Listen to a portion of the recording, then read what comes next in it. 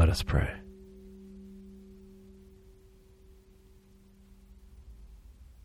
God of love untamed, we thank you for the life and legacy of St. Francis of Assisi.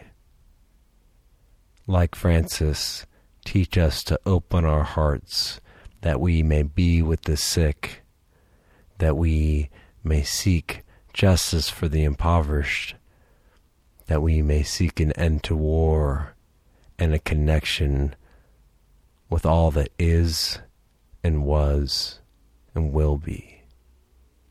In Jesus' name we pray. Amen.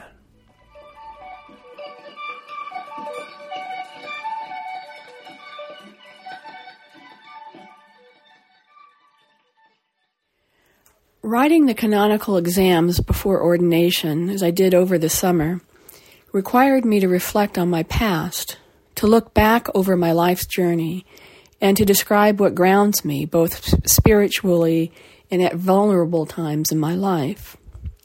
I began my answer with a bit of a personal revelation.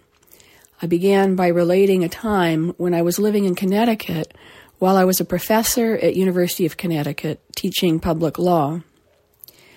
This is what I wrote.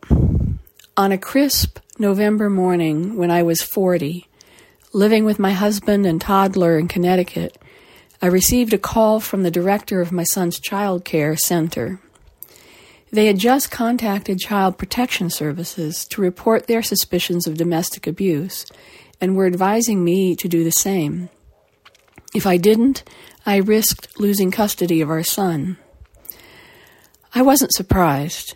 For several days leading up to Thanksgiving, the child care staff had been asking me pointedly about how things were at home. So, when I answered the phone, I wasn't shocked. I was stunned at that moment into the truth that I was in a situation that I couldn't fix on my own. That call resulted in a 5-day stay at a battered women's shelter and set in motion a year-long series of events that led to separation and reconciliation, anger management and marriage counseling, social workers and child custody hearings, and ultimately divorce court. More than 20 years ago, when these events shattered my life, I never thought I would write about what happened or could even speak of it. The losses left a hole that loomed as large as a moon crater, which I couldn't face.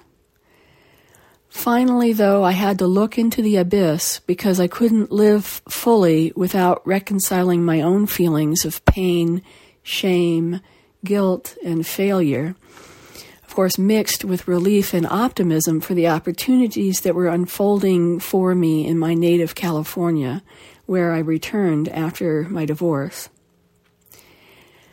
Not then, but some years later, I finally accepted that I was struggling not only with recovery from trauma, but that I was in the throes of a disease called clinical depression. Even though I didn't want to accept it, the risk of catastrophe for those whom I loved and who loved me, not to mention myself, was high. And better mental health was not something I could attain by my own striving. This odyssey of marital abuse some 20 years ago was the autobiographical note I used in my exam to begin to explain what spiritually grounds me.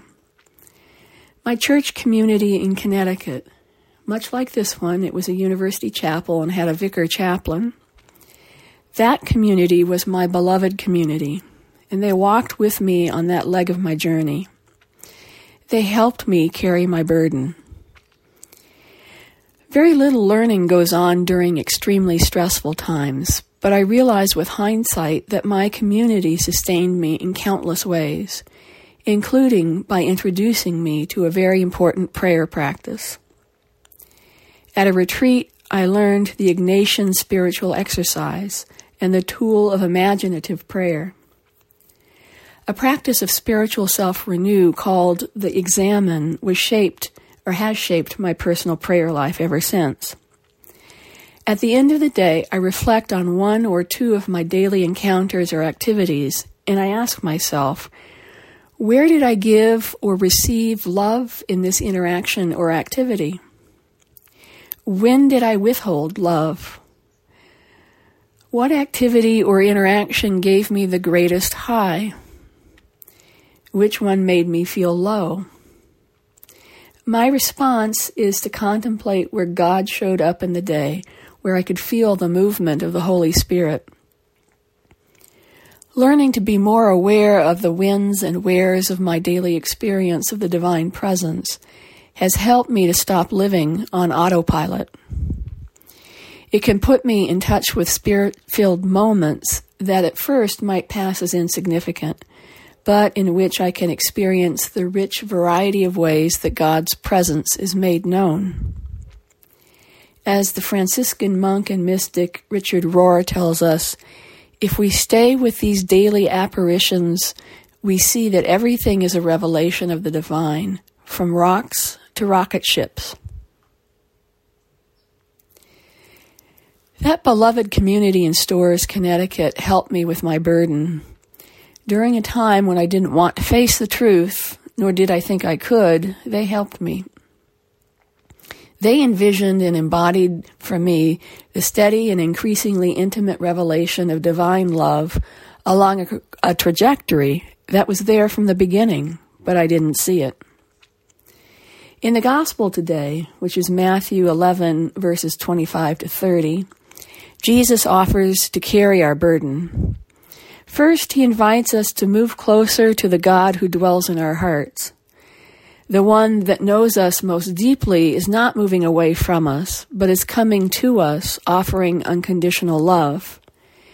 We can be fully seen and trust that the eyes that see us are the eyes of forgiveness, compassion, and unconditional acceptance. What a joy it is to be fully known and to be fully loved at the same time. It is the joy of belonging through Jesus to God and being fully safe and fully free. It takes great inner freedom to be a follower of Jesus and to accept this invitation. His way is a vocation. It's an option, and we are totally free to say yes. But we do not have to do this to make God love us. That is already taken care of. Entering God's rest means we can stop trying to prove our righteousness over and over again. All we need is right here and right now.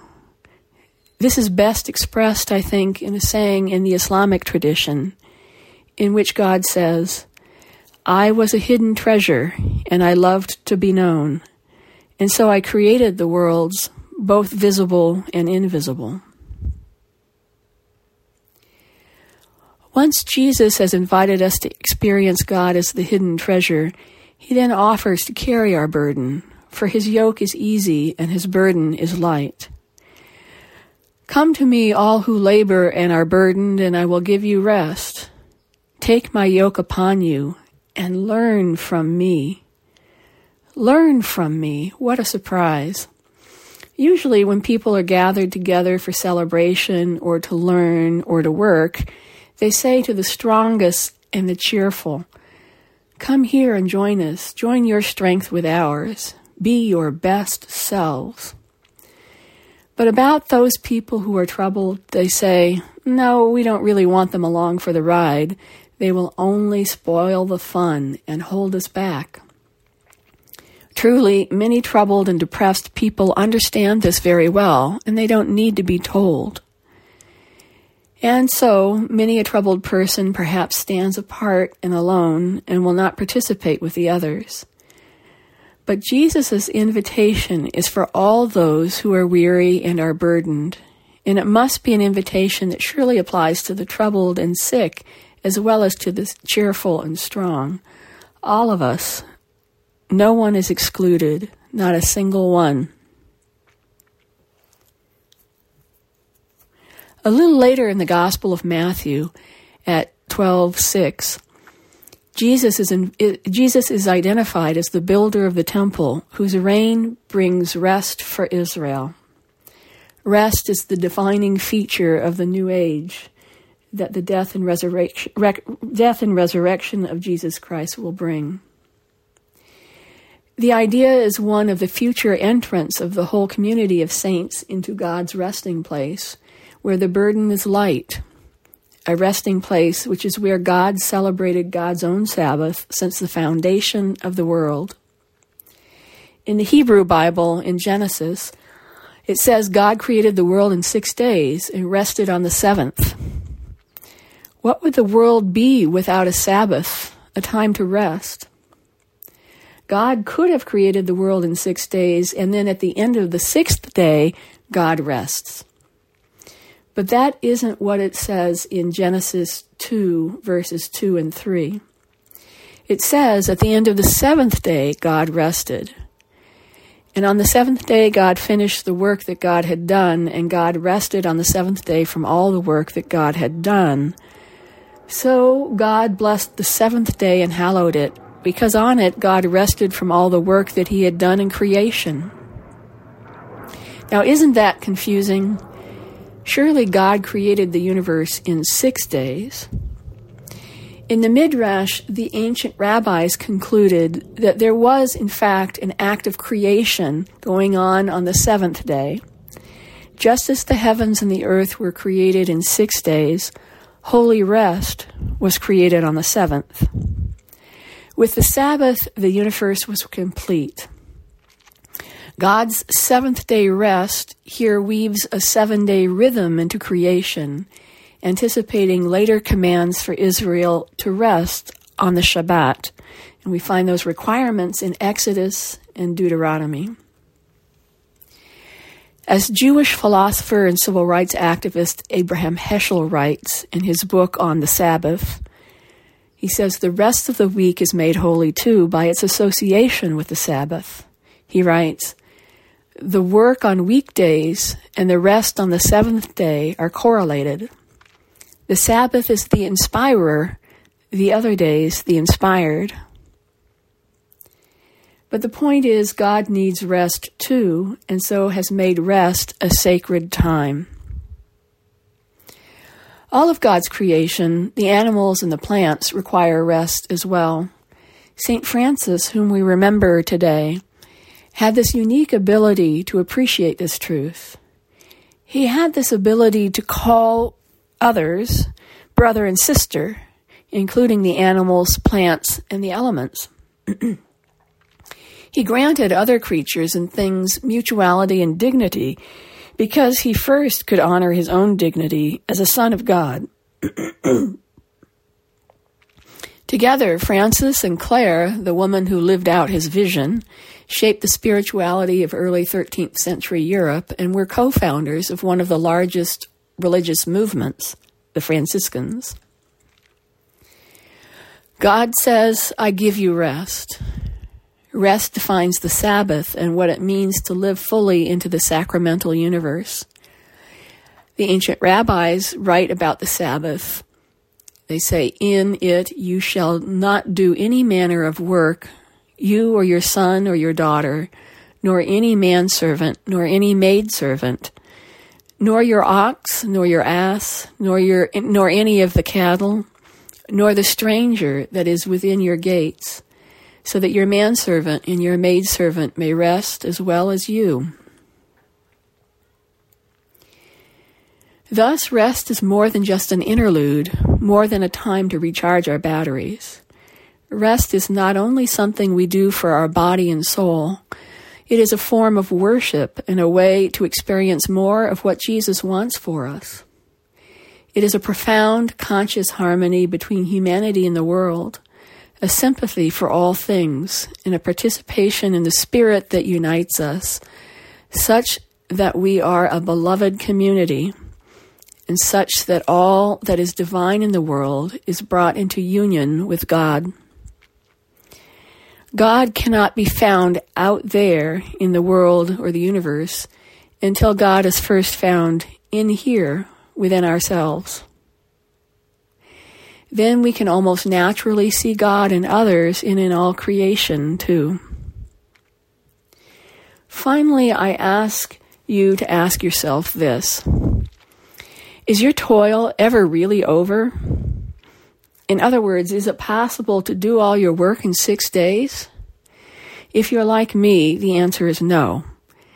The work is 24/7. It is never finished. It's never complete. I always have piles of papers on my desk and dishes in the sink. So the verse, "My yoke is easy and my burden is light," might mean to convey this message. Rest on the Sabbath as though all your work was done. Rest even from the thought of labor.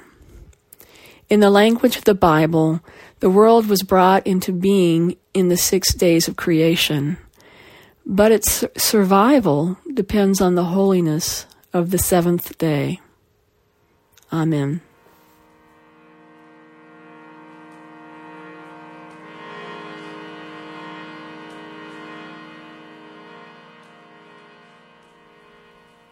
The mustard seed this week is to practice rest. Take 5 minutes a day and clear your thoughts entirely. Rest your mind. Do not think of anything. Do not do anything.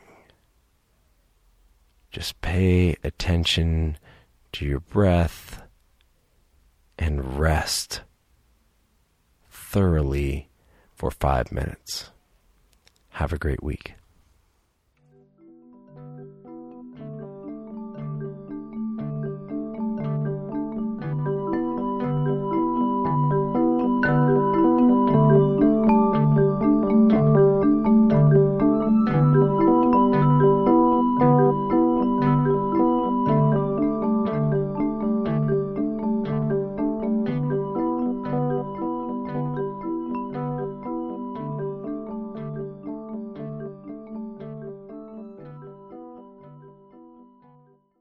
With trust and hope, we turn our hearts to God in prayer.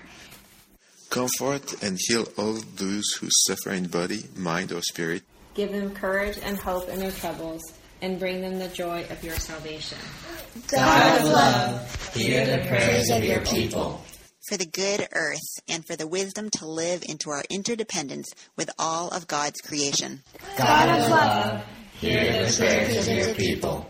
For the poor and the oppressed, for the unemployed and the destitute, for prisoners and captives, and for all who remember and care for them. God of love, hear the prayers of your people. Guide the people of this land and of all the nations in the ways of justice and peace, that we may honor one another and serve the common good. God of love, hear the prayers of your people. For deliverance from all violence, oppression, and degradation. God of love, hear the prayers of your people. For the good work of this community, may our roles be uplifted by one another as we do healing work in Isla Vista and beyond. God of love, hear the prayers of your people.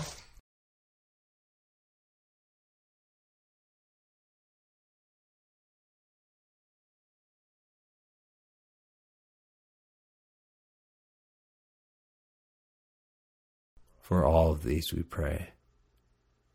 God of love, hear the prayers of your people. God of love, hear the prayers of your people. All that we have asked faithfully, grant that we may obtain effectually to your honor and glory. Amen. And now we pray the prayer that Jesus taught us, saying, Our Father, who art in heaven, hallowed be thy name. Thy kingdom come, thy will be done, on earth as it is in heaven. Give us this day our daily bread, and forgive us our trespasses, as we forgive those who trespass against us. And lead us not into temptation, but deliver us from evil. For thine is the kingdom, and the power, and the glory, forever and ever. Amen.